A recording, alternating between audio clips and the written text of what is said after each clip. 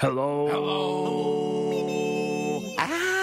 Salam and good evening to you, worthy friend.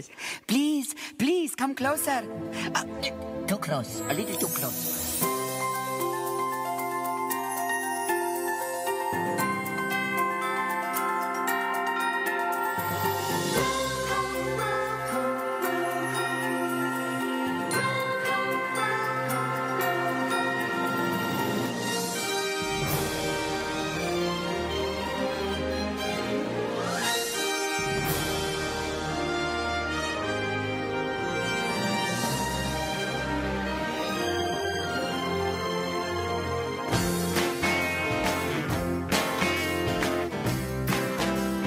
Hello and welcome to another edition of the Disney Brit Radio Show. It is episode 156.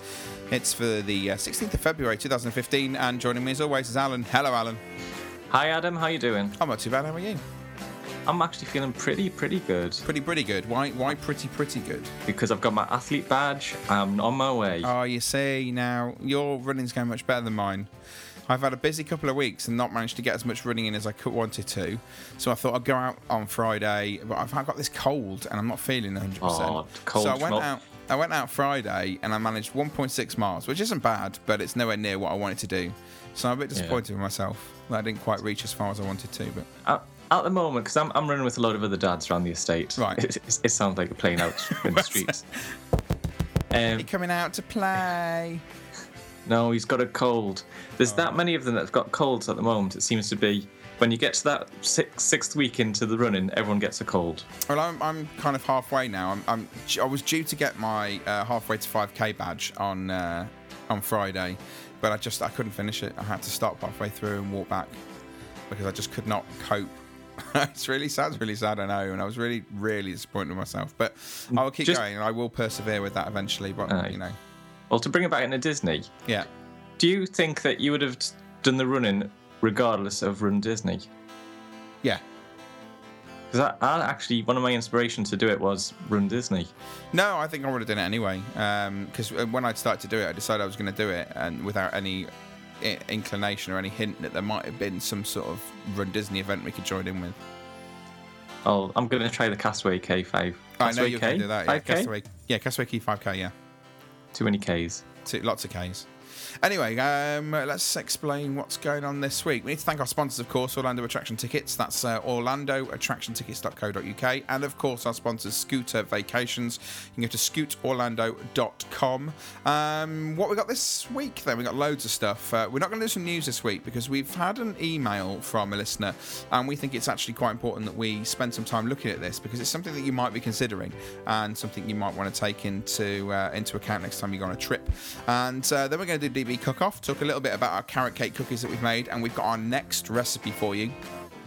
We are then joined by what can only be described as a Disney legend, Lee Cockrell, who was the Chief Operating Officer of Walt Disney World, among many other things, is going to be joining us to talk a little bit about his new book, Time Management Magic. He's going to be talking about his new podcast, and also going to be talking to us a little bit about some of the changes in the park, and we want to sort of hear his opinion on what the changes have been and how he sees those.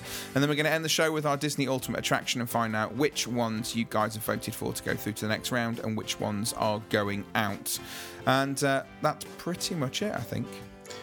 It is, but because we're not doing news, I'm going to add something in now. Oh, what are you going to add in?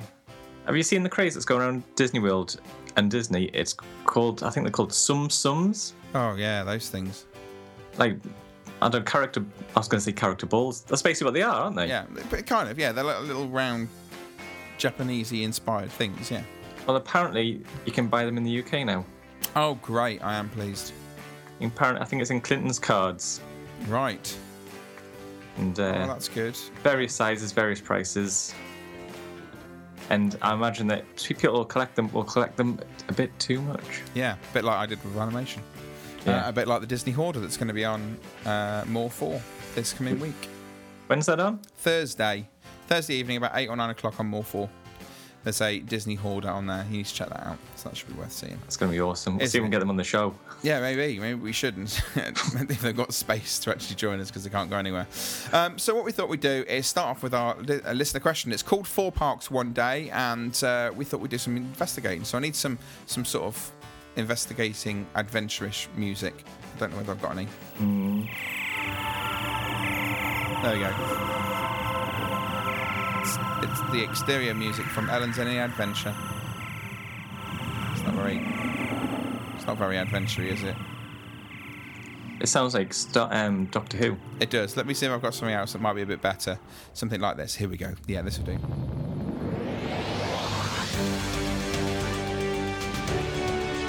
There we go. That's more like better. it. That's better, isn't it? So we had an email from a listener, Craig Lucas, who is off to Walt Disney World in October of next year. And basically he sent us an email that said the following. Hi boys, I'm travelling to Orlando in October for Halloween Horror Nights 25. And on Monday the 19th of October, me and my bestest buddy will be hitting Walt Disney World hard. I'm planning a once-in-a-lifetime 4 parks, 1 day extravaganza. Where would you plan to start? Where would you plan to end the day? And what rides must 2 40-something-year-old men simply do in between? So thanks, Craig Lucas. So this got me thinking about, what would you do if you had 1 day in Walt Disney World? Where would you start? Where would you finish? What would you do in between? And where would you go, basically? So I'm kind of intrigued, Alan. I've kind of sat and gone through all of the attractions they are and which ones I choose to do in each park. Yeah. I've also thought about the order in which I do each one. Okay. And I'd be intrigued to know what your order is to start off with. Okay. Let me just start writing some down then. Oh, so you haven't done that yet then, okay. I would say if four parks 1 day. So all 4 parks, all 4, Animal Kingdom, Magic Kingdom, Epcot, Hollywood Studios, in 1 day. They don't want to hit every attraction. They want to know which order they should do them in and how many and which rides they should do in each park. Right. One thing I will say, because they don't necessarily want to do them all. No. There is actually a challenge where you can do them all. You can do all parks, in 1 day. I know Brent Dodge, I think he managed to do them all. Yep. And it's actually through, you can go through touringplans.com. I've actually got a 4 parks 1 day sort of challenge that you can do.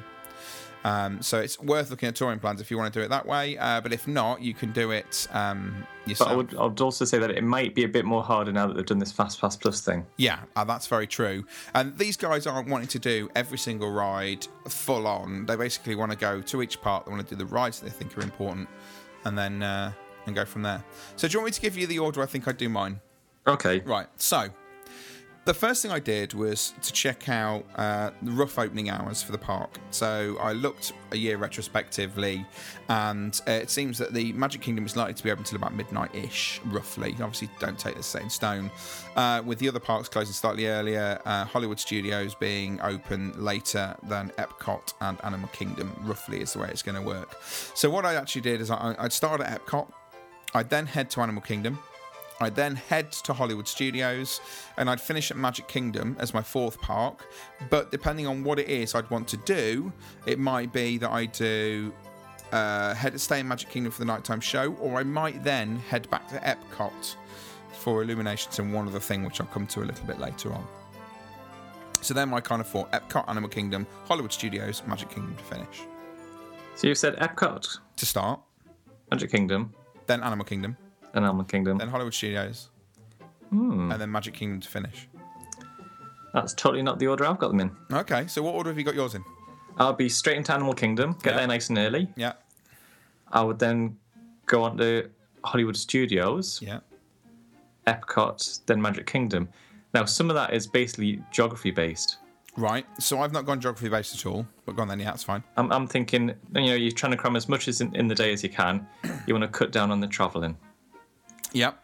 So obviously you've got in theory, a faster route from Epcot to Magic Kingdom. Yeah. Hollywood Studios is right next to Epcot. Yeah. Animal Kingdom is out on a limb. Fair enough. That's the way I'm thinking. Well, the way I've thought about this is the types of rides that I've chosen and their average queue wait time. Okay. Now, I assume that I know that they've bought one ticket to Park Hopper ticket. Did you hear how much the ticket was, by the way? I did, $130 something. I thought it was 140 something. It might be 140 something. It was somewhere $130, $140. Absolutely crazy prices. No, it's Monday the 19th. So looking at the predictions, it's looking to be somewhere around a 6 or a 7 out of 10, roughly, in the resort on that particular day. So that makes it a little bit quieter than maybe it would have been. Okay, so that's not too bad. So I started with Epcot, and the main reason for me starting with Epcot was because of Test Track and Soarin'. On a reasonably lighter day when it's not that busy, Test Track and Soarin' will build up queues anyway. So my suggestion was to go and head for these two first, and also to use the single rider line when you're going to go and do these, particularly with Test Track. I've used single rider for Test Track before now and saved myself 40, 50 odd minutes on the queue time. So I'd probably head to Soarin' first, get myself in that queue, ride that, then head over to Test Track, get off that, and then head over to Spaceship Earth. But they would be the only three in the park that I would do, because we're talking about like cramming in the most amount of time for the best sort of attractions. So I literally went Test Track, Soarin', Spaceship Earth, and they are the only three in Epcot that I wrote down. Right, okay, well, I was going a little bit different in Epcot. Okay. First of all, Soarin'. Yeah.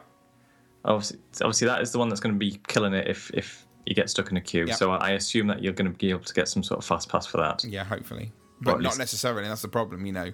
It may or may not be that you can get hold of those, and that's why I went for those as the first possible. First early in the morning. Yeah.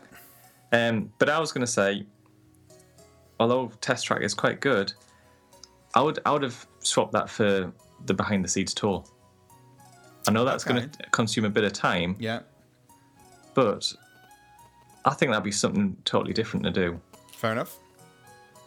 And that way, you don't need to do Living with the Land. You're in the same pavilion, and there's not really a lot more else to do. The biggest thing for me was that it said, what rides must two 40-something-year-old Rides simply do in between? And I have gone off the path slightly with that, but I've not gone for anything that is... Mission Space might be... Well, I did think Mission Space. I didn't put it on, but to be honest, you can queue for Mission Space, and the queue doesn't build that much. So it could be that you add Mission Space in. I wouldn't say that Mission Space is an absolute must-do for me. I like it. I enjoy it. I suppose if one of the two guys has never done it before, it could be something you can add on.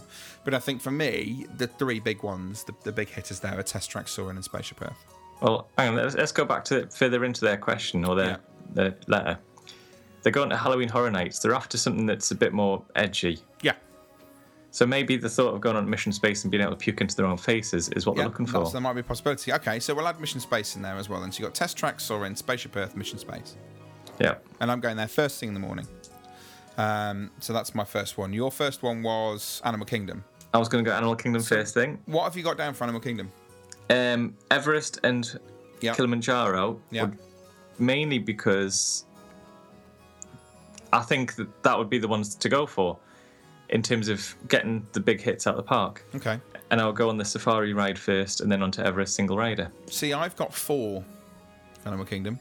And this is where I went a little bit out of kind of the ride element. I've got Kilimanjaro Safaris down. I've got Expedition Everest. Yeah. Dinosaur. Yeah. And Finding Nemo the musical. Well, because it is phenomenal. It is phenomenal. But these are two 40-year-old blokes. I know that, but we're talking about the must-dos here, you know. And for me, Finding Nemo the musical is a must-do when I go to the Animal Kingdom. And you know, they're asking our opinion now. Oh yeah. You know, like, for me, it's a must-do. We know a little bit what like Craig Lucas is like, and he does blub like a baby at sort of slightly emotional things, doesn't he? So it could be that he'll quite like Finding Nemo, and he'll be able to cuddle up to his friend, and you know, when he gets sad. It'll slow down his progress in the rest of the parks, though. It will. It is a lengthy show. It's about 45 minutes, so you're going to take a good hour out. But, you know... I'm on about the blurry eyes from Keep Trying. So I put those 4 in for Animal Kingdom as my second stop. The good thing about Dinosaur... Yeah. As a... You know, I hadn't put that one down in, but you can add that one on. There's not always that much of a queue for it. No, but what you have found is actually there's been an increase in queue wait time since FastPass Plus. Talking to Len Tester recently, he said that people forgot about Dinosaur and therefore its queue wait times were shorter. But since FastPass Plus came in and it introduces the attractions in alphabetical order, Dinosaur appears closer to the top than it ever used to, and anybody used to paying attention to it. So people have been booking FastPass Plus times more often than they used to. Therefore, Dinosaur's wait time has increased slightly. Yeah, I suppose in the sort of geography of the park, it was sort of off on the right-hand side, wasn't it? Yeah. So yeah, valid point. So they're my 4 for Animal Kingdom. Fair enough. Well, I'd only got 2. Okay, so we've got a mixture there. So Animal Kingdom was my second stop anyway. So that's that one. Okay. Then where are you heading next? Well, my second stop was going to be Disney Hollywood Studios. Okay, so let's go to Hollywood Studios because that's my third stop. And because it's who it is, Yep. and not myself, Yep. I'll be straight onto Rock and Roller Coaster Okay. and Tower of Terror. Yeah. See, they would sort of be my first options. My other thought would be Toy Story Midway Mania. I wouldn't have. Well, although it's a good ride and a good experience, it wouldn't have been up there for me. Okay, so you're going Rock and Roller Coaster Twilight Zone. So yeah, we'll head that direction first. That's fine. So both of those particular attractions are definite must-dos. I would also have a check out to see what the queue's like for Star Tours. Yeah, definitely. Star Tours queue, from again experience, isn't as bad as it has been, and it should be fairly manageable. And arguably, I would miss out on both the stunt shows. Yes, definitely. There's one other I've got in there that you haven't. I'm trying to think. Honey, I Shrunk the Kids Play Zone. No. Muppet Vision 3D. Yeah? We're talking about 240-something guys who probably grew up with the Muppet Show on television, are fairly likely to want to go and see something like Muppet Vision 3D. Yeah? Yeah? 2 guys that are like Statler and Waldorf. Yeah, there you go. So we're almost kind of agreeing on this then. So we both got Rock and Roller Coaster, Twilight Zone, Tower of Terror, and Star Tours. I've thrown Toy Story in there and Muppet Vision. I think Toy Story is going to bring out that competitive nature in 2 people, isn't it? You know, and it's going to be quite an entertaining trip. Admittedly, if the queue time is too big, then yeah, don't do it. You might be able to get a FastPass Plus depending on what time you arrive, and actually on the day you might be able to collect one while you're going through the other parks. So it's possible that might be something you could do. I don't know. Yeah. Just a thought. And then that leaves my last park, which was, I think, are you finishing at Magic Kingdom as well? I'm finishing the Magic Kingdom for 2 reasons. Go on then, what are your 2 reasons? One, the most amount of attractions in a park is in that park. Yeah, I've got the same. And 2, generally, it stays open a lot later than everywhere else. That's the other reason I've done it as well. You're looking at, if we look retrospectively to 2014, Magic Kingdom was open until midnight on that particular date. Right. That if it was the Monday. So I chose that because you've got as much time then for the rest of the day as you want to go to the Magic Kingdom. So what have you got on your list for Magic Kingdom? I'll be honest, I haven't got a lot of attractions. Okay. I've got Peter Pan. No, you see, I Pan's didn't put Peter Pan on mine. The reason I've put it on is mainly because of the new queuing Which area. I did consider. That was one of the reasons I'd nearly put it on my list. And I think from what I've seen, it looks absolutely amazing. Yeah. And, you know, these guys haven't experienced that before. Yeah. I'm not saying queues are exciting, but, you know. And also the attraction itself it's a good attraction. Okay. I'd much prefer that over Small World any day. Fair enough.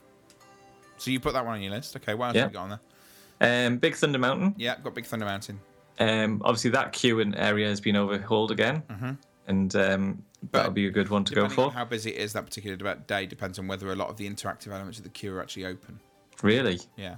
So wow. I think I did it 3 or 4 times in the summer. Sometimes at peak, sometimes not at peak, but it wasn't peak enough for a lot of the interactive elements to be incorporated into the queue that we queued through. Right. So, interesting. I don't know. Could be. Space Mountain. Yep.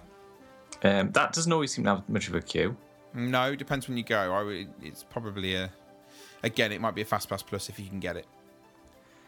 And I would then go on to the Seven Dwarfs Mine Train. I have Seven Dwarfs Mine Train down too. Now, for what reason have you got that down there? Mainly because it's new and they won't have done it before. Yeah. Or hopefully not done it before, because I don't want to be the only one that's not done it. Yeah.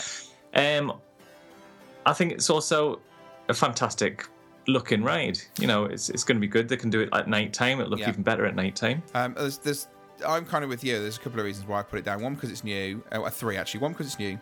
Two, because it's got a fantastic animatronic scene with all of the dwarves, and it's so cleverly done that it's worth doing.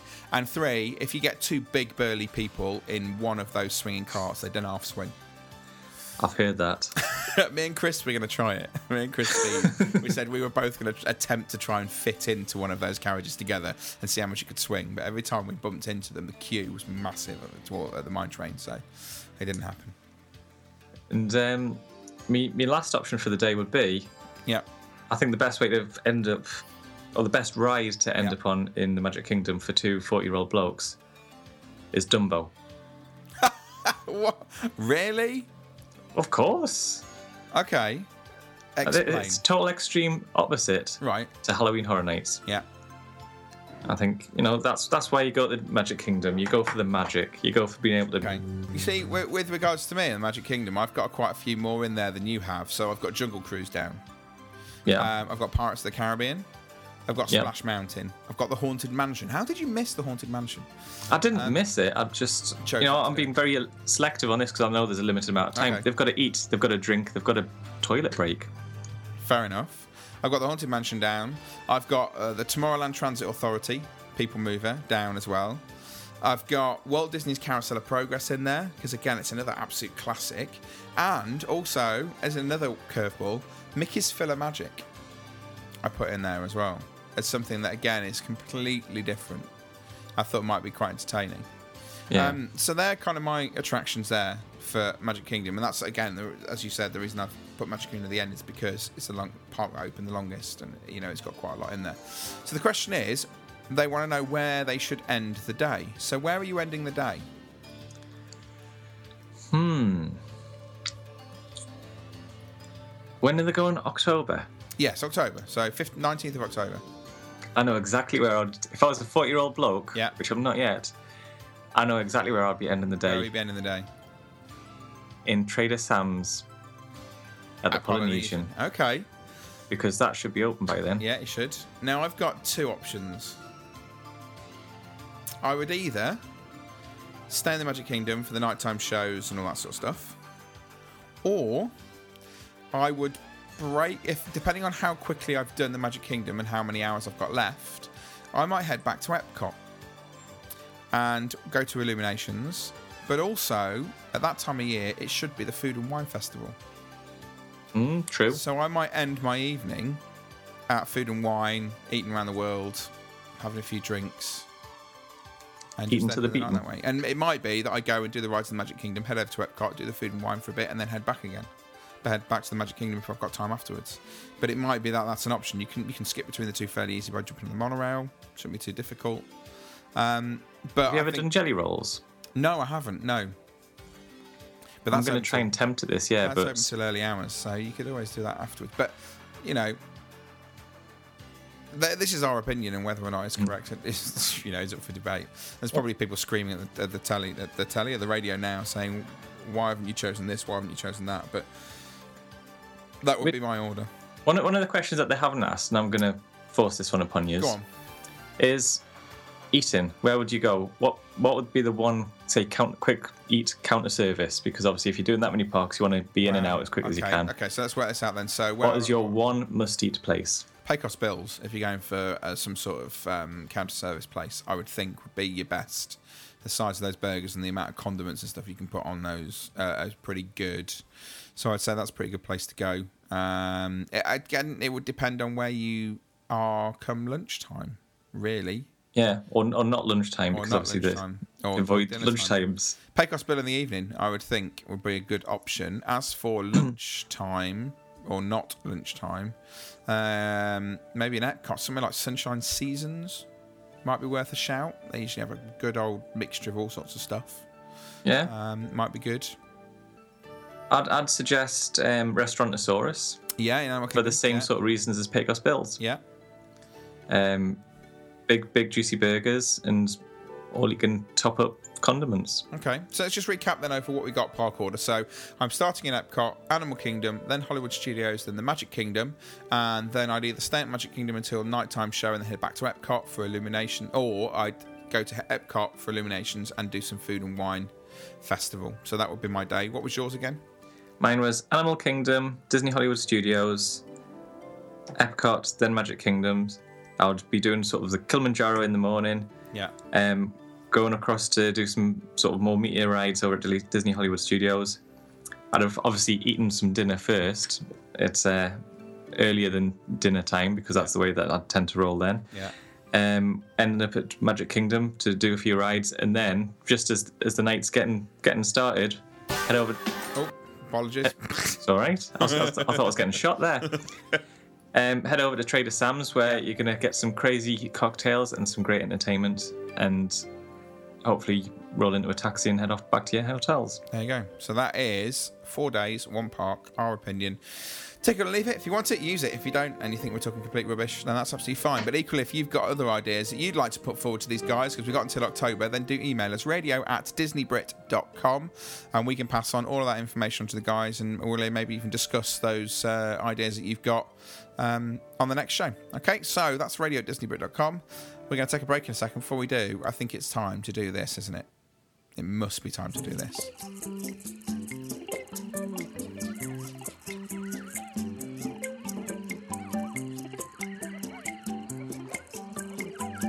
Veggie fruit, fruit, veggie fruit, fruit, veggie fruit, fruit, veggie fruit. I simply have to. Okay, it's time for the Disney Brit Cook-Off. And the Great Disney Brit Cook-Off. Got to get it right. I keep missing the great bit off, don't I? And we've been asking you over the past couple of weeks to have a go at the carrot cake cookies from the Writer's Stop in Hollywood Studios. So, Alan, you made these? How did they go? How did it go? Yeah. I'll be honest. Usually I'm very well prepared. Usually I'd have to cook these last week. Okay. I forgot and had to rush about doing it last night. Okay, right, fair enough. So as part of my Valentine's pudding. Right, so your Valentine's pudding were carrot cake cookies. Yes. And it was a great experience. Yep. Following the recipe that I didn't understand a word of. It was. Okay. Now, there was elements in there that was just totally strange to me. Yeah. Well, do you want me to explain on them? This was our first kind of bakery task, wasn't it? We've done some cooking, we've made the puddings and all that sort of stuff. We've not actually attempted to bake yet. So this is the first bakery. Now, I don't know about you, but my first concern was, as soon as I had finished making all of this food, and I'd made all my mixture for my cookies, that it said it was like really sloppy and runny, and whenever I make cookies and biscuits, it's a dough, and this wasn't a dough. Yeah. And I was like, I'm not quite sure where this is right. And it says, drop it in and make it into a circle or whatever. So we didn't make it into a circle. We were a bit posh because we've got Mickey Mouse shape kind of cookie cutter thing. So I actually dolloped it in and spread it out and then took the cutter off. So we had kind of Mickey shaped cookies. Now, so you dolloped it into a cookie cutter? Into a cookie cutter to make them the shape of Mickey. And then there was a little stencil that you push into the cookie afterwards, that you're supposed to push into the dough, and it puts Mickey's face on it, which obviously I couldn't, so I had to cook them and then push it in afterwards. Now, my second worry, it says in the ingredients, was cook them for, I think it was 9 to 11 minutes, and then put a skewer in, check they're cooked. If it doesn't come off, then they're cooked, and that's fine. So I checked it was cooked, fine, took them out, left them on the side, said leave them to cool, then transfer them to a rack. So I did that. But they were a bit floppy. Yeah. These weren't like rigid cookies that I expected. And I was like, have I done this right? Have I undercooked them? Are they not ready? I'm not sure, but they're cooked. They look cooked, but they're not like proper cookies. Were your cookies like rock hard? Or were they? No. Mine were like basically thin. They're like pancakes. That's the best way of describing them. That's all right then. It's not that I'm just about to poison my family or have poisoned my family. No, and I've done biscuits before or cookies before where they come out very, very floppy, and they usually do stiffen up a bit after they've cooled down. Yeah, and these didn't. These didn't. No, and that's fine, as long as yours didn't either. Makes me feel a lot better. Now, the other thing, the biggest thing that surprised me as well, was this cream cheese filling. And you were saying you had to put all this butter in, that's fine. And you had to put, I think it was it 6 or 4 cups of powdered sugar, as they call it, icing Four sugar. cups of powdered sugar. Yeah, so I thought, okay, 4 cups. So I sat and I was measuring out 4 cups, and I put my cups in and everything. And then suddenly realised I used a whole box of icing sugar. Yeah. I because I do a little bit of Googling to try and cross-reference the measurements. Yeah. It basically said 480 grams was 4 cups of powdered sugar, which is basically a box is 500. Yeah. So next to nothing left in the box. Yeah, there was the filling was about 100 grams of butter, Yeah. a tub of cream cheese. I used a non-branded light Philadelphia. Yes, we did. We found that Aldi's 49p option worked brilliantly and tasted really good as well. I think, well, obviously we're going to listen to the kids in a minute, so I'm not going to say anything. But the concept of putting cheese in icing. Yeah, it just makes the cream cheese. It's not it's what goes on top of a carrot cake, you know. And as I explained to my daughter, Imogen, Yeah. cheese is made of milk Yes. and butter's made of milk. Yes, therefore they fit together perfectly. Yeah. So what we did then is we asked the kids, didn't we? Yeah. So I think we need to find out what the kids thought of the food that we cooked for them. So here we go then. Let's start off with Imogen then. So you cooked Imogen the carrot cake cookies, and this is what she said. Right, Imogen. So you've got the carrot cake cookie. Have a bite. Let us know what you think.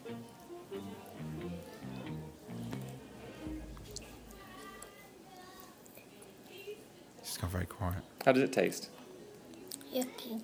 Yucky. Why yucky? What don't you like about it? The cream. Why don't you like the cream? So she didn't don't like the know. cream. Okay. Yeah. Fair I'm enough. trying to get Thank to you the very bottom much. of it, you know. But she wasn't giving you any of it. Right, let's try Abby. Right, Abby, there's the carrot cake cookie. I want you to take a bite. Let me know what you think. Don't like it. You what? Don't like it. Why not? Because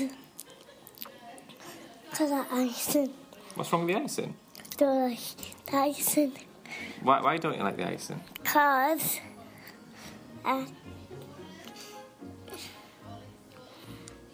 it's the colour white.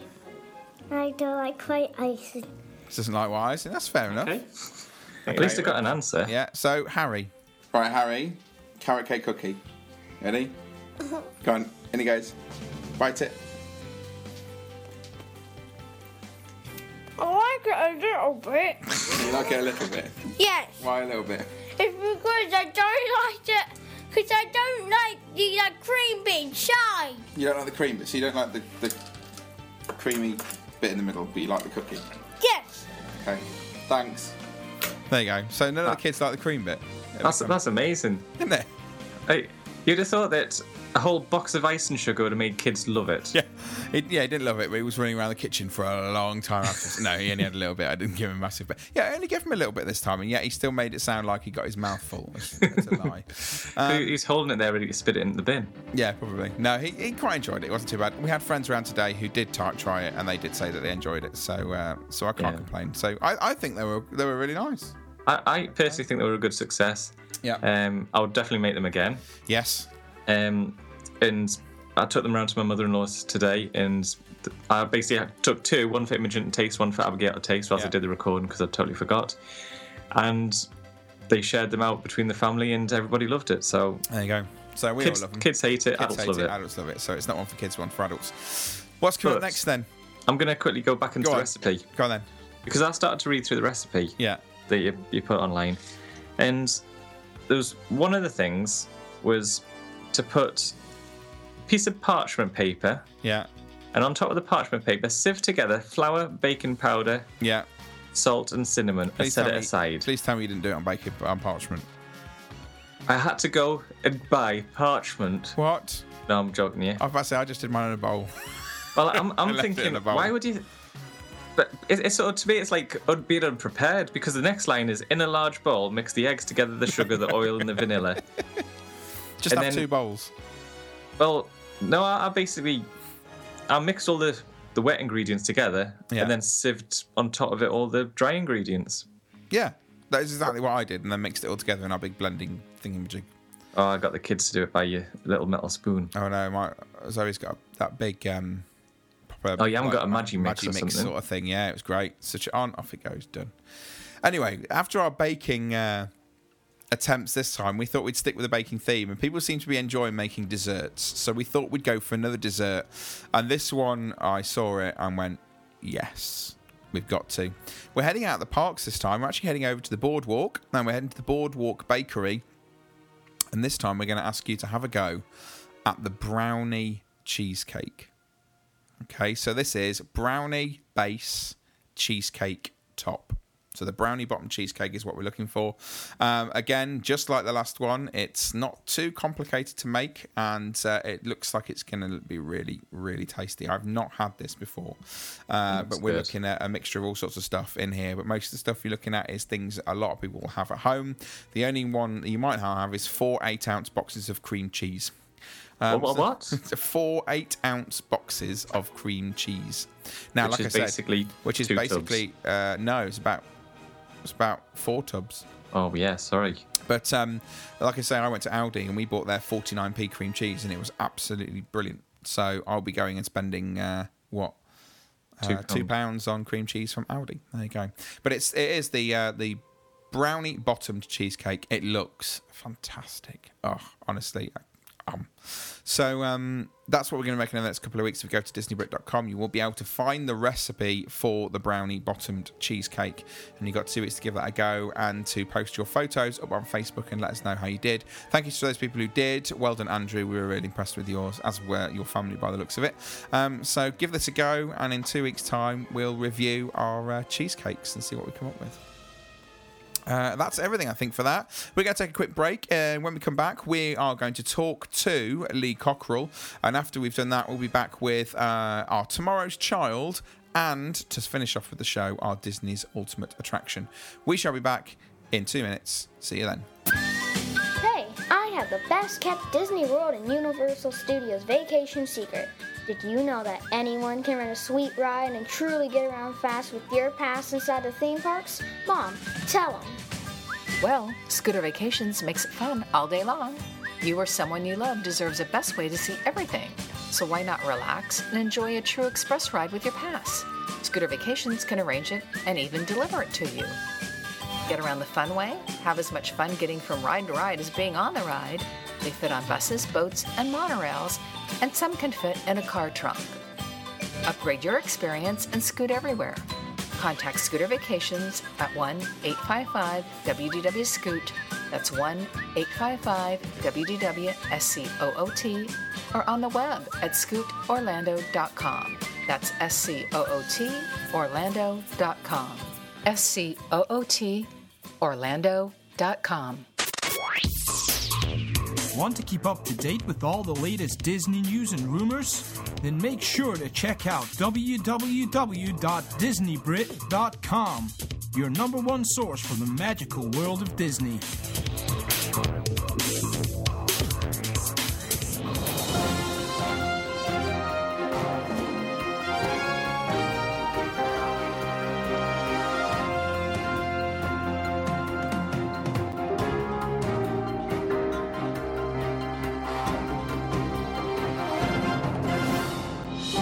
Breaking news. This has just landed on our desk, and it looks like the White House has issued a code red on Operation Frostbite. Over the past year and a half, frozen addiction has grown month on month. This past weekend has seen it hit all-time critical levels. The G7 have made a special conference on how to tackle the problem. The record new high has seen Elsas appearing on every street corner, theater, and child's party. To contain the threatening spreading, the CIA, FBI, AKL, and DHS have joined forces to round them up and rehabilitate them at WED FCC and Reedy Creek. As soon as we have more details, we will be back to report further. We now return you to your scheduled programming.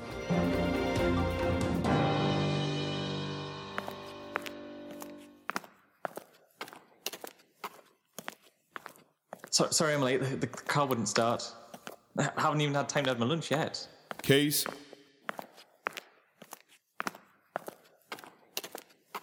Does anyone even know if this program will work? I've only skimmed through the keynotes, but even so... Any sharp objects? Weapons? No, nothing. Can I keep my lunch? Press the intercom and we'll release the gates. Thanks. 2 seconds, 2 seconds. Think big, think strong, come on. Don't let them in. Don't let them see. Be the psychological rehabilitation worker that you've been trained to be. What? No, nothing. I'm okay, I'm ready to go.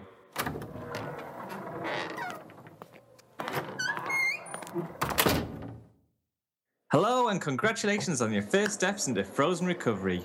Over the next few sessions, we'll aim to thaw you out and return you back to your hometowns lukewarm. To start off with, we'll do a little introduction exercise, so we'll start off going around the room, and I'll start it off. Are you ready? Hi, I'm Hank, and I'm a friend of Elsa. Hi, I'm Adam, and I'm a friend of Elsa. Hi, I'm Lee, and I'm a friend of Hans. Hi, I'm Imogen, and I am a friend of Elsa's. Hi, I'm Alex. I'm a friend of Elsa. Hi, I'm Kieran. I'm a friend of Elsa. Hi, I'm Abigail. What do I have to say? Great work, everyone. You've all made the first step in opening up, and as you'll see, everyone here has something in common with you. Many of you, for the first time in a very long time... Forever. You're not alone. The word's forever. Oh, okay.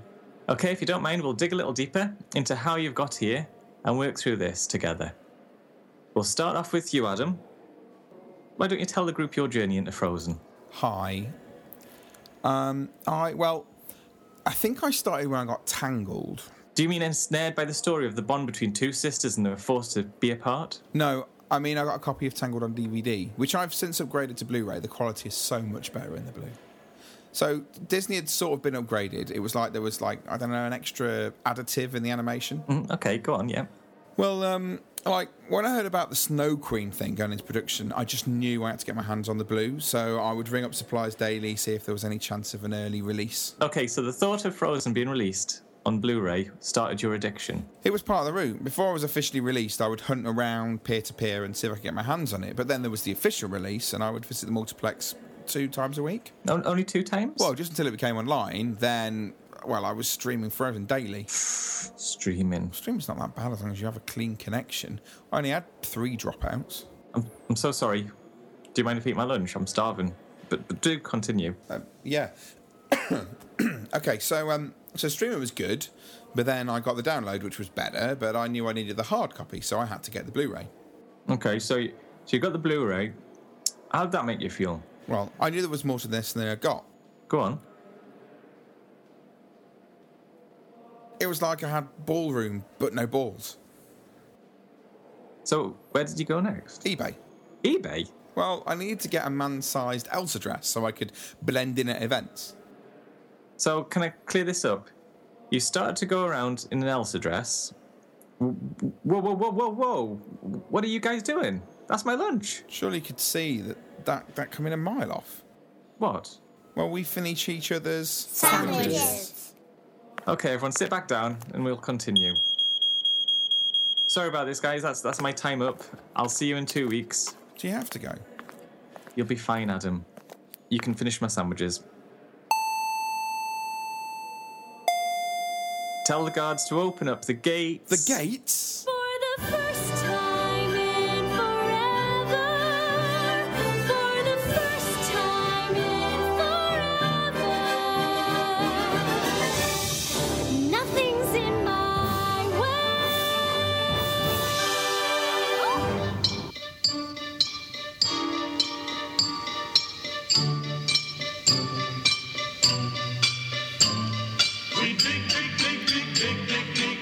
We are still here on the Disney Brit Radio Show, and we've got a very special guest with us, joining us today. It's Lee Cockerell. Hello, Lee.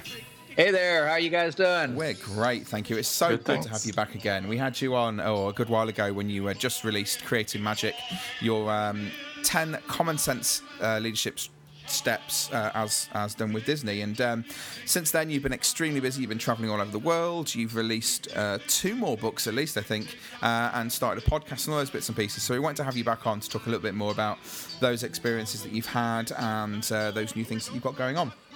Thank you. For those people who've not heard the show before, do you want to kind of just remind everybody kind of your role within Disney when you were working for the company? Well, I joined Disney in 1990, and I worked over in France and opened that. And I went back to Walt Disney World in 93, and eventually, after about 3 years, I became the Executive Vice President of Operations for Walt Disney World. And I was responsible for all the parks, the hotels, everything the guests come into contact with. So I didn't know what was going on, but I had a lot of people around me who did. So that was a good thing. It was a great job. I did that job for 10 years before I retired. So best job in the world. And you know, you say you worked for Disney for 10 years, and you ended up as Chief Operating Officer for Walt Disney World. And one of the things that amazes me is when reading Creating Magic, say I'm currently actually rereading it again, having not read it for a year or so. One of the things you talk about in there is about coming in and restructuring basically the way the Disney company or the Walt Disney World operated by removing different layers of structure and different reports, and you taking on more of that sort of direct reporting. And that's actually such a massive thing that you did, you know, to completely redesign the way Disney World operated. So I know how you like to play it down, but well, actually, that was something we had to do. Everybody didn't love it, but we got through it okay, and I think the place is better today. It's better organized, and it's better organized to take care of the guests today than it was at one time. So you've obviously been going around the world leading seminars, doing keynote speeches about the things that you did and the management sort of strategies that you used when you were at Disney and at other places like Hilton, etc.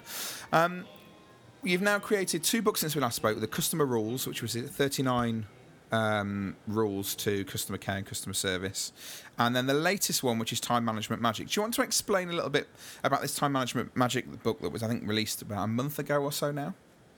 Yeah, sure. I've always thought that this was the biggest problem people had, was organizing themselves and making sure they're working on the right things so they don't get to the older and older and older and then have regrets that they wish they had taken better care of their health, or they wish they had changed jobs or gone back to school or just saved for their retirement, all those things. And I've been teaching time management for about 35 years. I probably taught it to hundreds of thousands of people, and it was always extremely effective. I'm personally pretty disciplined, but I myself learned a system back in 1980 on how to even be more disciplined, and I kept adding to it, and so I just decided I better write this book, because it doesn't really matter how much you know in the world or what you're thinking about if you can't get it done. And how do you think about that every single day? So I put the system into writing and published it, and, you know, it's good for kids that are thinking about going off to college. It's how are they going to get all that work done, and how are people going to get their jobs done and then pick up the kids and go to the soccer game and keep on top of everything. And this is the one thing most people don't do well, because they don't, somehow the schools, when you're in preschool or high school or college, they don't teach this to you, and it's probably the thing you need most, is how do you get everything done. So that's why I did it. That's how I wrote it, and it was a lot of fun, and I'm getting a lot of nice feedback on it already. I'm waiting for my copy to arrive as we speak. I haven't had a chance to read it yet, but I'm looking forward to seeing it. My time management skills, I like to think are good, but I think honestly they're not as good as I know that they could be. So I am looking forward to reading that. You've also got the Customer Rules. Do you want to explain a little bit about that one as well? Yeah, you know, I wrote Creating Magic, and that was going along fine. And one day, actually, it's in 14 languages now around the world. Even sold it to Russia recently. I'm going to try to get Putin to read it. But, good luck with that. I doubt if he will. But, yeah, so I thought life was good, and I've written a book, and now I can just sit back and relax. And one day, Random House, my publisher in New York, called and said, "We want you to write another book." And I said, "No, I'm not writing another book. That's a lot of work. I'm retired." They said, "No," and they talked me into it. And, so I started working on it, and they wanted it to be around customer service, and that's kind of what I did for 42 years. So I went to work on it, and it actually took about 9 months to finish that one, and it's got 39 kinds of things you can think of about how you could take your business and improve it, no matter what business you're in, or if you're in healthcare or patient care or airlines or restaurants or just any business. I think the key in life is we don't think about some of the little special things we could do for our guests that could really separate us from the rest. And so that's what I did. And the first rule was to always remember, customer service is not a department. It's a personal responsibility of everybody in an organization to take care of the customer and not pass it along or blow it off. But I asked my granddaughter, Margot, I said, hey, Margot, she was 13 then. I said, I'm writing a book called The Customer Rules. What do you think is the most important rule in customer service? Little 13-year-old looks at me and said, well, Pappy, the first rule is be nice. And boy, I tell you what, the kids get it. And they get it. And I asked my grandson, Tristan, I said, you want to be in the book, Tristan? He said, yes, Pappy. I said, you better give me a good quote. I said, what's service mean to you? And he, without even thinking one second, he looked at me and said, Pappy, when you serve, you're always the giving one. And, giving one, take care of the customer and do what you got to do, turn them around. We know who the giving ones are in our lives, our armed forces in the U.S. and in the U.K. and around the world that take care of us and keep us free. Nurses, doctors, parents, teachers, people who really give it from the heart and they do good work. And I think about in any business, we could all probably be more of the giving one and less of the taking. I do agree with you, yeah, completely 100%. Some of the stories you're telling today, I remember from not only the books that you've written, and particularly from Creating Magic, as I say, but also from the new podcast that you're now doing, this weekly podcast, which brightens up one of my trips to work, at least, where I think it's you and Jody Maybury, is it? I believe his name is. And you talk a lot about the kind of content in the books and some of your management ideas and customer service, etc. Where did that come about? How did that come about? That's funny. I don't even think I knew I knew what podcasts were, but I hadn't really kept up with them. Mm-hmm. And one day this Jody Maybury calls me. He does a podcast for the Park Service, like state parks and national parks. Yeah. In the U.S., and he said, he told me who he was, and he said, I'd like you to be on my podcast. And I said, okay. So we did it, and it was great. And he said he sent me a note later, said I got a lot of good feedback on it. Everybody liked it. And he said, then he called me a few weeks later. He said, would you like to have your own podcast? And I said, sure, as long as I don't have to do any work. I'm retired, man. I said, if you do all the work, I'll just sit and talk to you every week. And so we actually. We do 2 every week or 10 days. We do 2 of them. They're 11 to 15 minutes long, and he prepares from the 3 books now. He goes through each one of the books and looks for opportunities, or he goes through my blog and looks for kind of subjects, and then we have people call in with questions too, which is pretty cool. People want to answer to a question in their own business, an entrepreneur, maybe a big business, and so that's how it started. And now got a podcast. Yeah, and they're great, honestly. As from two-pronged for me. One, I'm somebody who works in education, and I'm looking at trying to take on more of a leadership role myself and more of a management role from where I currently am. So listening to those sort of things and reading the things that you've written helped me from that point of view. But equally, it gives me a little bit of a Disney fix, because one of the things I love is the fact that throughout all of your books, there's those elements of Disney history or how you changed the way the Disney company sort of operated. And they're the sort of things that we don't really get to know about. People don't blog about those sort of things. They don't end up in history books about the day Lee Cockrell did this or the day somebody else did this. So it's really great to hear how some of the things have changed behind the scenes, and you kind of are able to bring that across in the things you do. So I enjoy it from a sort of 2-pronged approach, I suppose, which is fantastic. So one thing you ought to take a look at if you're in education is I'm involved with this new website. It's called Thrive. Have you looked at that? Thrive 15. No. It's Thrive, THRIVE 15, the number 15.com, thrive15.com. We just went full live 10 days ago, and it's a website that I've been working with a team on, and we put about 600 videos up. I did about 40 of them. And we're heading for 1,200, and it's how to do everything from how to hire to how to fire to how to get a loan, business loan, how to write a business plan, how to do franchising. And if anybody wants to go in and look at it, you can get a free month if you put in the code MAGIC, M-A-G-I-C. The promotion code is MAGIC, M-A-G-I-C, and you get a free month and take a look at it. It's kind of fun because you watch a 15-minute video, and every 5 minutes it stops and gives you a test. Okay. Multiple-choice test, and at the end you get points, and then so you're scoring points against people around the world, and then you can win money. We just gave $10,000 to a lady in Las Vegas. Oh wow! So, it's pretty interesting. I think it's going to be the future of education. You know, one day every kid can go to college because it's going to be free. And it's going to be online, and this is how kids learn today, and they're very comfortable with it. Yeah. And everybody can't afford to go to the campus. It's so expensive. And so this is I think this is going to be something we're going to see come about pretty fast. And so sure, definitely. I'll totally agree with that, because I'm a self-employed sign maker, and we've got several staff. And I've just gone to look into the health and safety training. And the amount of health and safety training that you can do online via videos, it's all trackable. It's all, you're able to sort of monitor how many sort of components your staff have gone through. Right. It's totally the way forward. And plus, you break it up into little chunks. As it's available online, you're not having to go to a meeting room or anything like that. Yeah, and we put a lot of humor in it, too. And I think that's a lot of fun for people because, and I think that you're right. Cutting it up into small chunks so people get a good shot of 15 minutes, 20 minutes, and then they can come back and do another one. There's nothing worse than sitting in a 3-hour boring somebody talking at you. So, and we've put a lot of humor into this one, so you might get some ideas from it too about things you might want to do. Oh, totally. Well, I'd been listening to your podcast over the past few weeks, and one of the things that totally inspired me was about the customer services not being a department, and the amount of times that things get filtered through my company to end up with me to sort out a problem.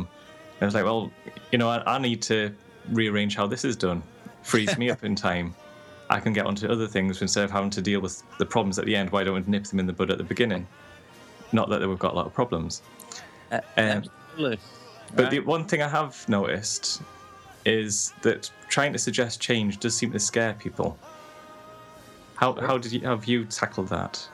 I think it's terrifying for most people because the main things they're worried about is they think that change is going to affect their job. They're going to lose their job. They're going to lose power. That's the problem. It's this insecurity people have about everybody loves change till it comes and knocks on your door.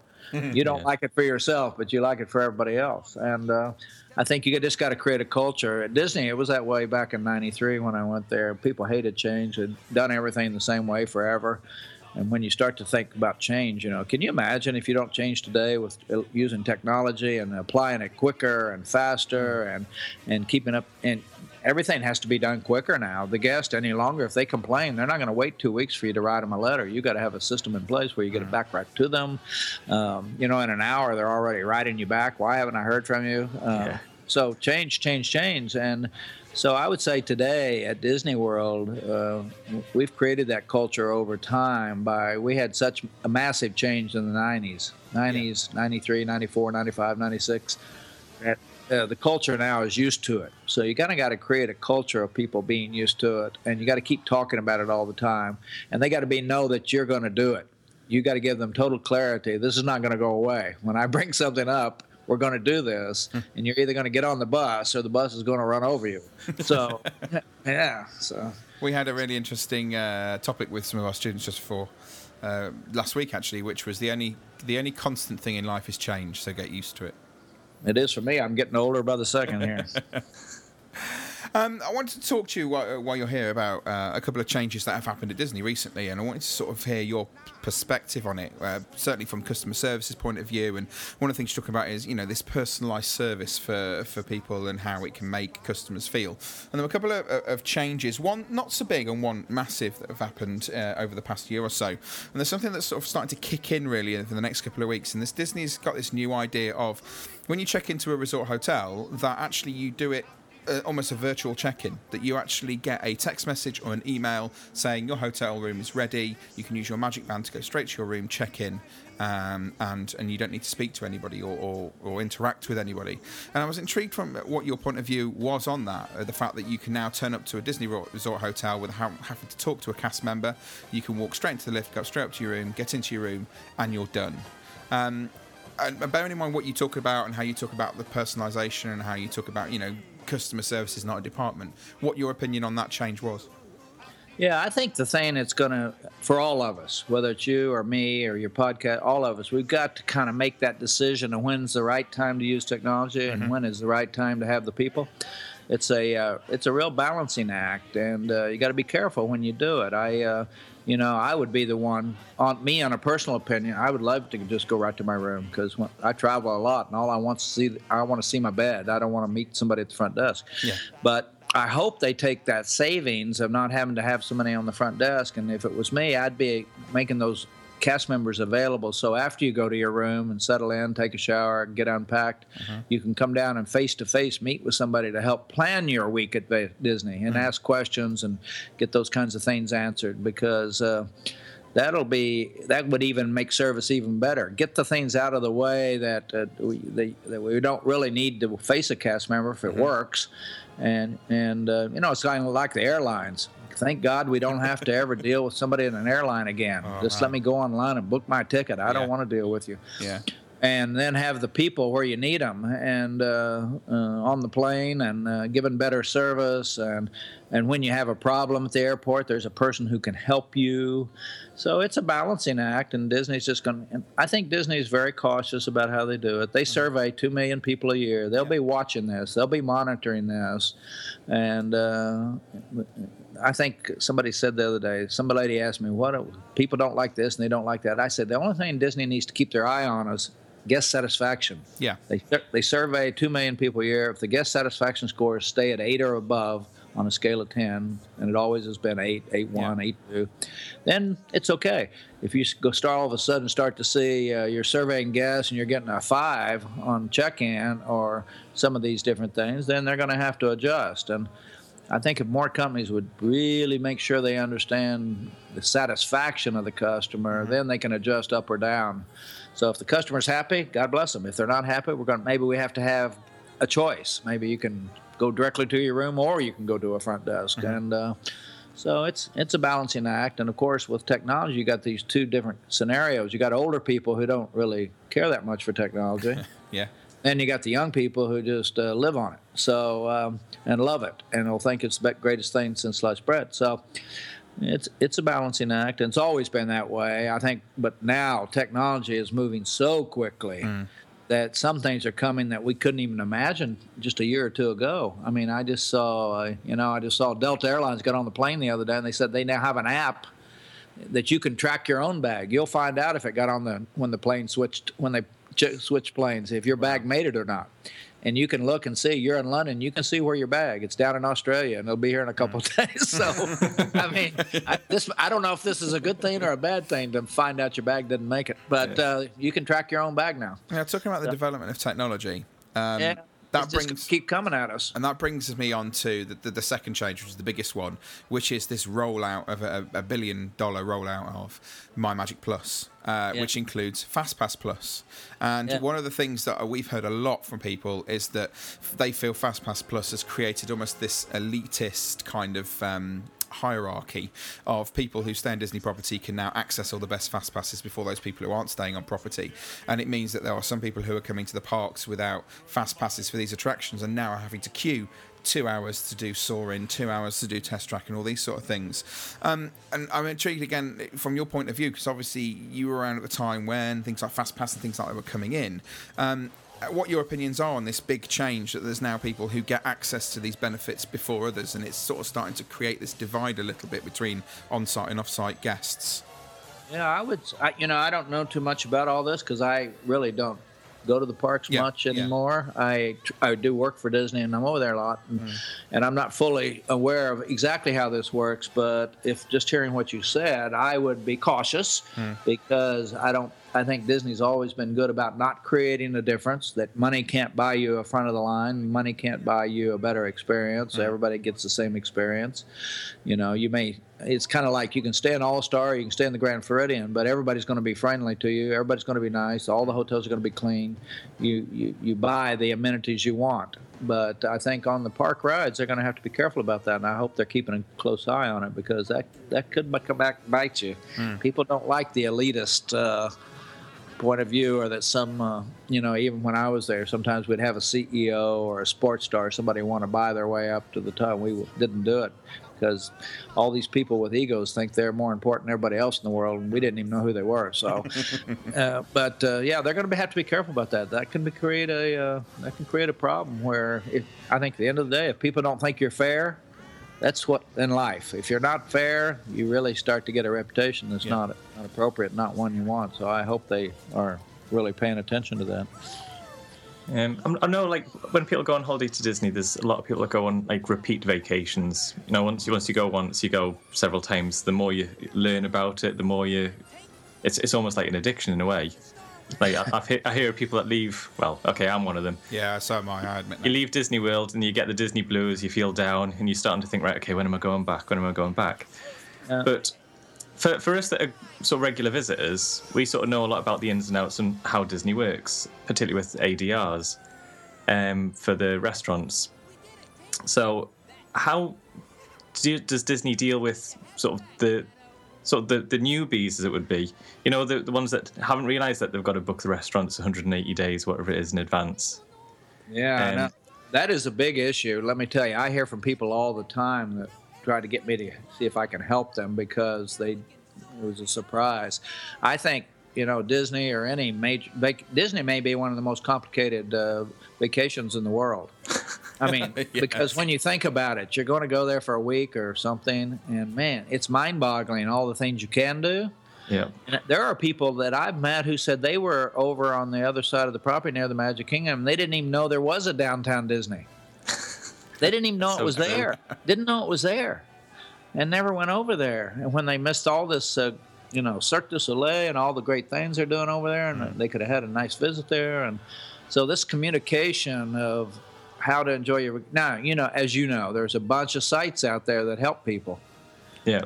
And I think, and then there's how many books are there out about how to do Disney? Oh, yeah, hundreds. So, even my wife and I, when we go to places, we do a lot of work online. I mean, just generally, no matter where we're going. I went to Kuwait this year. I went to Chile. I was in Manchester, and I did a lot of research, and I was to find out what's going on in Manchester. And I was the best grandfather in the world because I went over to the Manchester United Stadium and bought my grandchildren jerseys. They think I'm the best grandfather in the whole wide world because they're big soccer players, and I was shocked at how much they charge for them. I about fainted when the lady told me how much they were. Oh, I'm not surprised. Yeah. But I think anybody today, shame on you if you don't get on the internet and research where you're going. I mean, most people know how to do that, and Disney would be for sure, but we do it wherever we go. Even when we're going to New York, we go on and look for things that are new. What museum's open? What time does it open? Where do you buy the tickets? Because even any city you go to, you can get there and you can't even get into one of the best museums. Because they've sold out all the tickets, or they're closed on Monday, and you didn't know that. And like in Europe, museums are closed on Monday, and a lot of times, and you can't get in. And so we just got to keep, hopefully the public will be smarter than to just show up at Disney and think it's just you can do anything you want. Yeah. I think it's one of the things where Disney, you do have to do a lot more research than any other holiday that us as Brits would be used to. We normally go to a place like Spain and Greece, and you turn up and you lie on a beach with your belly hanging out, drinking beer. But like, I remember taking a flight once to Orlando, and on the plane I was talking to the couple that was next to us, and they said, "Oh yeah, we're stopping on International Drive." I said, "All right, you got Universal tickets?" And she said, "Oh no, we're just going to go to Disney." I was like, "All right, you picking up a car at the airport?" No, but there's a free bus from the hotel. And 2 weeks later, I see the couple again, and said, "Oh, we spent hundreds of dollars on taxis." Yeah. And it's so true. And they were in the wrong location. If they're going to Disney, they should have been over at Disney. Yeah, I mean, they would have saved a fortune. Wow, this is unfortunate this happens, but it does. And those are usually people that didn't do the planning properly. Everywhere I go on the internet now, measure how far it is from the airport, where I am, because you can get in the wrong place easily if you don't know the landscape. And by the way, it shouldn't be a problem for Brits because they've all been here. That's true. Yeah, we've been there a lot. I think the whole country, all 60 million have been You're here. probably right, actually. You're not far off. It's getting that way, definitely. So to get hold of your book, Lee, it's through, I think, most major online retailers here. I think places like Amazon. They're ebooks as well, aren't they? I believe Time Management Magic is an ebook. I know Creating Magic is an ebook. Yeah. And the podcast is, again, can we get hold of that through your website, or is that through... Yeah, we do a couple things. It's on iTunes, of course, and it's called Creating Disney Magic is the name of the podcast. And it's on my www.leecockerell.com website, and it's posted there now, and it's on Stitcher Radio, so people can find it. Well, yeah. We have to say thank you once again for joining us. To be honest, I've decided we were having this conversation recently. I'm going to embarrass myself as well as Lee about if you to have a dinner party with people. And they could be absolutely anybody. Who would you have? And I put Lee on my table because I could talk. Well, thank you. And I love to come and eat. I could listen to what you've got to say. Prime rib, roast beef. I can do roast beef next time you're over. That's fine. And by the way, guys, I've got to go get my sunglasses. It's so sunny here today, and 68 degrees that I just can't hardly stand it. Thanks. It's exactly like that here. Yes, it's because the lamp, I think I've got tilted too far up. That's all it is.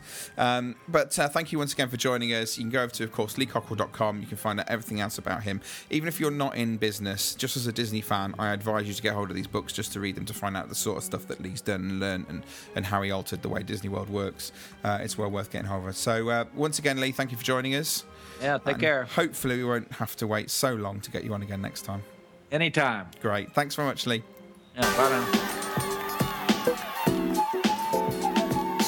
For the past 10 years, Orlando Attraction Tickets have been providing the UK with cheap Disney tickets for Walt Disney World and the surrounding Orlando attractions. With a low deposit scheme of just £10 per person, you can book your tickets in advance knowing you're in good hands. Orlando Attraction Tickets are the only ticket company to allow you to pay your balance off in instalments online, and with no credit or debit card fees, free UK sign for delivery, and you are fed FastPass Plus enabled tickets now shipping. There is no other choice for your Orlando ticketing needs than Orlando Attraction Tickets.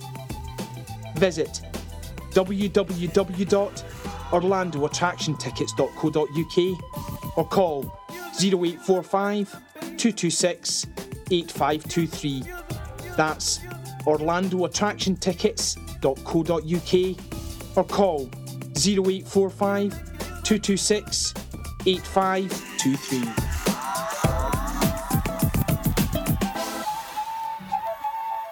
Woohoo! Big summer blowout! Want to keep up to date with all the latest Disney news and rumors? Then make sure to check out www.disneybrit.com, your #1 source for the magical world of Disney.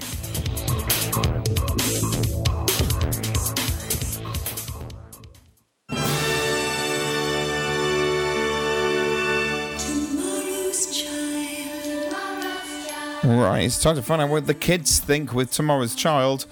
And Alan, what was the question? I forget what the question was. When you're on your Disney holiday or vacation, what is the first thing you want to do in the morning? Okay, so you wake up, what is the first thing you want to do? Okay, so we've had 2 entries from the Colsons. So when you wake up first thing in the morning, what is the first thing you want to do when you get there? So we're going to listen to William and Thomas, and these are what they said about what they'd like to do on as soon as they wake up in Walt Disney World. It is the following. Here's William. I want to go on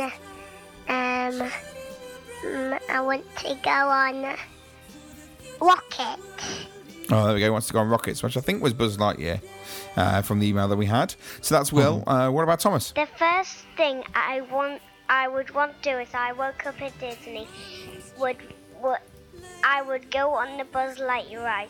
I would go on that ride because you can shoot guns at the bad guy. Thank you.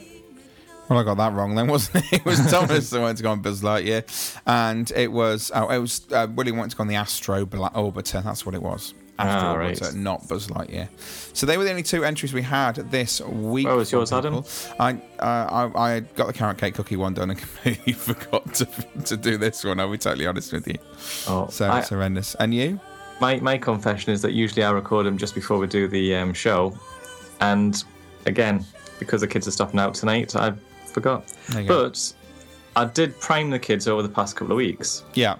And that's like so they've got an idea what the answer's going to be. Yeah.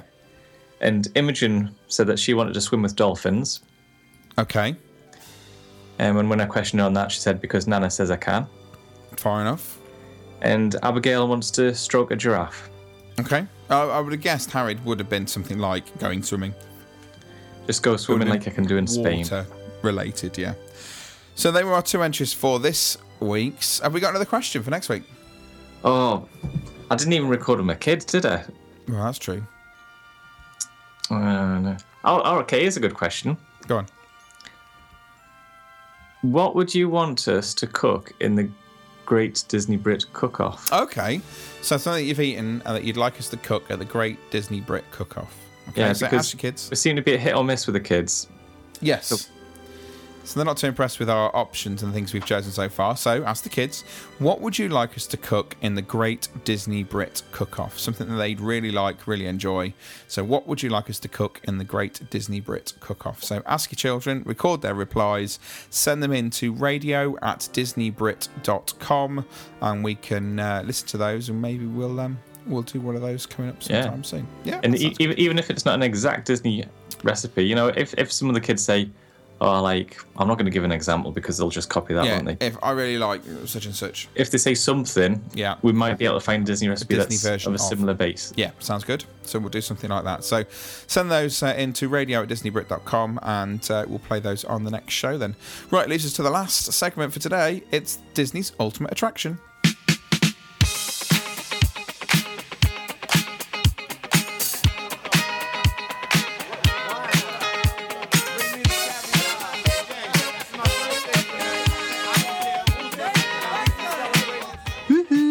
Big summer blowout.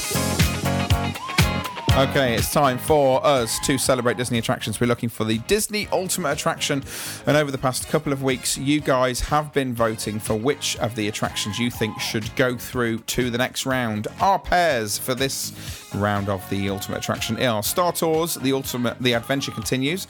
That comes up against Under the Sea, Journey of the Little Mermaid. The Boneyard is against Toy Story Midway Mania.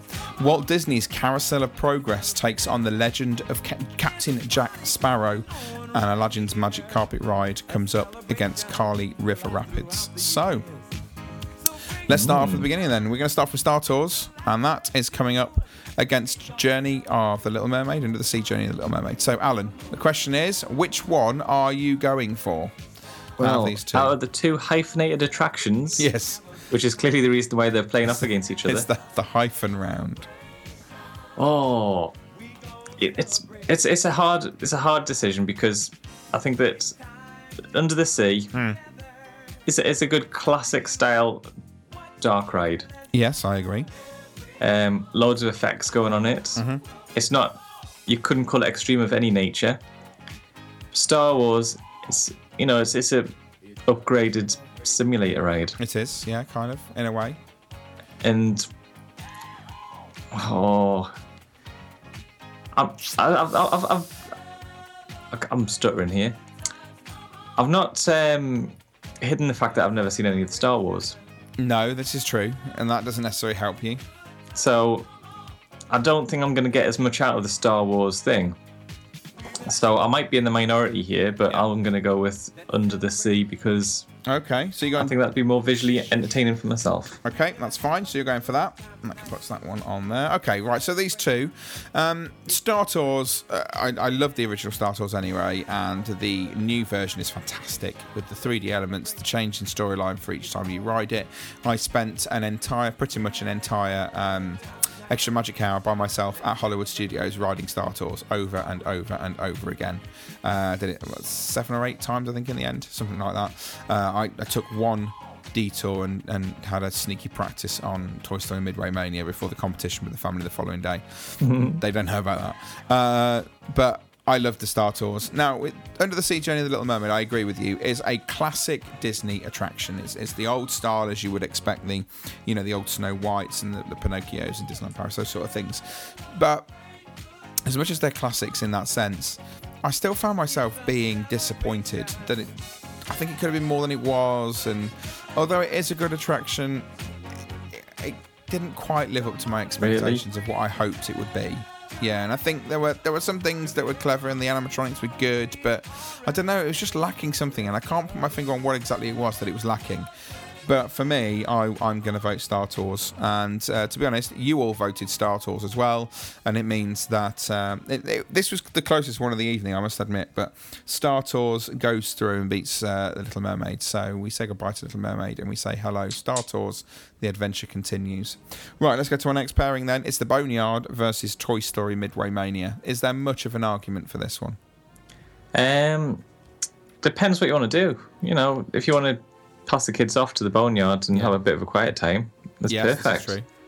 But for Toy Story Mania, it is going to be, I don't know, stand in the line with kids for an hour before you get on the ride. Yes. But, you know, out of the actual physical rides or physical attractions, it's got to be Toy Story Mania. Yeah, and I completely agree with you as well. The Boneyard's great, but it's a play area at the end of the day. Toy Story Midway Mania is a classic attraction. It's well loved by a lot of people, and it's the reason why it still has massive queues anytime anybody ever tries to get on it. So I would go Toy Story Midway Mania, as do you, as do everybody bar one person. Who is that one person? I don't know, but they went for Boneyard, and everybody else went for Toy Story Midway Mania. So that goes straight through without a shadow of a doubt. Right, next pair is Walt Disney's Carousel of Progress versus The Legend of Captain Jack Sparrow. Now, they're both good in their own way. I hadn't done Jack Sparrow until the summer, and I had purposely not found out too much about it. I kind of knew what the basics of it were, and having done The Lion, the Witch and the Wardrobe stuff previously, I didn't hold out much hope of it being any good, if I'm completely honest with you. And I was pleasantly surprised that it was actually much, much better than I expected, and it was a little interactive show that's quite clever and quite entertaining, quite enjoyable, I must admit. I did come out thinking, actually, that was a lot better than I was expecting it to be. Yep. But then that comes up against Walt Disney's Carousel of Progress, an attraction in Disney World that was created by and devised by Walt Disney himself. And as much as Johnny Depp's Jack Sparrow is fantastic and the show had some great new technologies in it, there's no way it's going to beat Carousel of Progress for me. So Carousel of Progress, from my point of view, gets my vote. I can totally see what you did in there. Yeah. Because you're a Disney enthusiast through and through, and the history of the attraction is more important than the actual physical attraction. But Carousel of Progress is quite dated. I know it's been upgraded a little bit. Yeah. But it still seems very, very... You know, the animatronics aren't cutting edge. No, that is true. Because they hold on to the history of it. But isn't that what adds to the charm of the attraction? Yeah, but you can't say there's charm in It's a Small World, can you? I don't know. Like, I'm very much on the fact that Walt Disney World is moving forward quite rapidly, and the technology is impressing guests a lot further than it's ever done before. Yeah. And for that reason, I think that Carousel of Progress needs a good overhaul to make the characters brand new. Yeah. You know, even if they keep, you know, they could keep the first animatronic. I don't know what this guy's called. Dad. Is he called Dad or Father? Father. If they could keep him really, as the old-fashioned animatronic, then move the animatronics forward in sort of the progression, so that the last one in the final scene, which is the future, is, you know, he's totally smooth. He looks like he's going to jump off the stage. That would make it a good attraction. Right. So for the history purpose, I don't think I would want to keep it, because I just don't get it as much as you are. Sorry. Legend of Captain Jack Sparrow. Yeah. I've not seen it. I like the idea of all the sort of the merging of the Musion effects. That's the one, the Musion effects. I think that's absolutely fantastic, and I would have loved to have seen it. And for that reason, I would have kept it. Okay. So I'm going to have to vote for that, because that's the way the game goes. So I'll be keeping it in. However, my question is, what's there now? Nothing at the minute. It's there'll be something eventually. There's talk of that becoming part of this new Toy Story expansion, so we don't know. Okay, so based on the physical game that we're playing here, The Legend of Captain Jack Sparrow wins for me, and hopefully we don't have to award it a trophy at the end. Okay, so you're going with Jack Sparrow.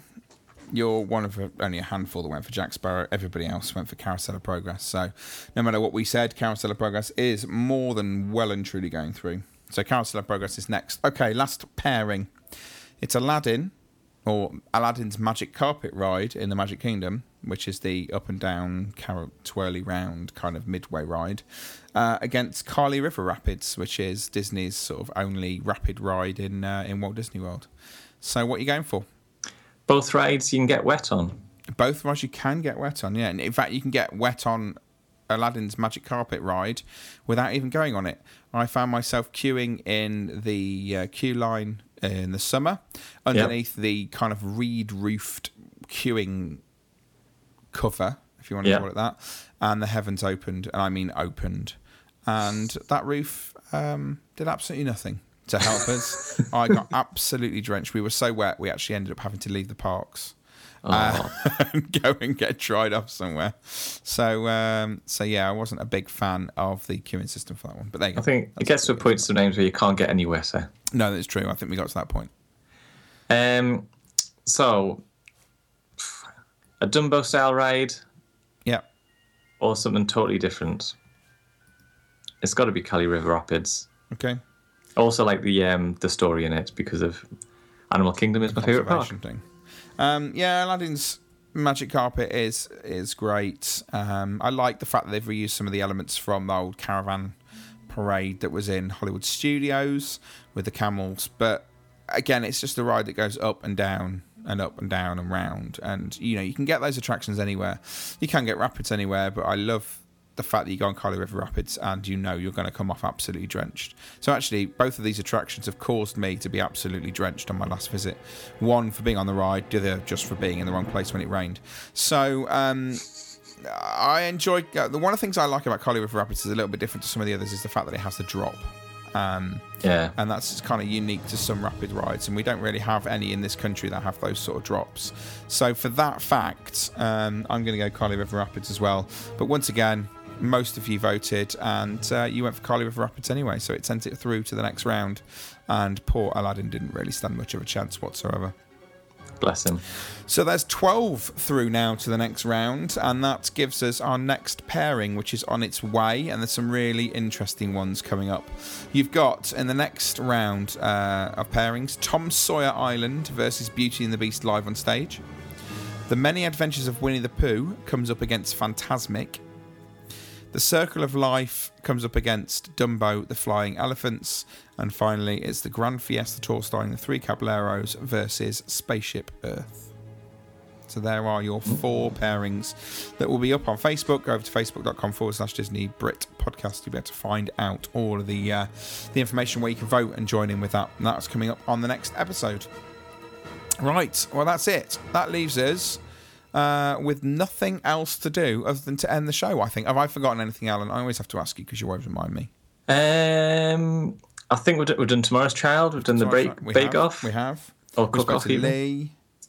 We've done everything, I think. I think we've done it. I think we've ticked the lists. That means it's time for this. So it is the end of the show. So we thank you all for joining us. We want to say a massive thank you to Lee for joining us once again. Don't forget, you can go over to leecockrell.com and you can find out all the information about his books and his podcasts. And do honestly go and enjoy those. They are really worth reading and looking at.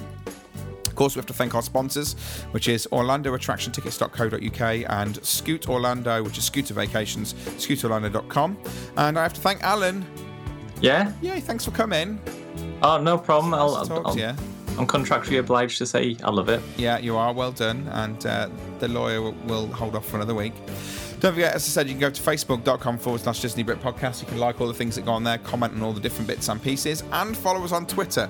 Twitter @Disney Brit is our handle over there, so @Disney Brit. You can, of course, email, as I've said, radio@disneybrit.com if that's you've got anything you want to send us, whether it's audio for Tomorrow's Child, which, again, the question is, what would you like us to make on the next the Great Disney Brit Cook-Off? Of course, you can also send us any comments you've got about the 4 parks 1 day trip. You know, what order would you do them in? Which park would you go to when? What attractions would you do? Let us know about that and we can add those into the next show. You can, of course, review us on iTunes. Please go over and do that. Those people who have not heard the show before would like to listen to it, and tell them what you think of it. And I'll be honest, what's really great is we've had a load of really great positive things from people recently, so that's great. And if you just want to contact us to say hi, feel free. You can ring us 0121 288 2748. And that is it. We will see you in 2 weeks. Until then, see ya.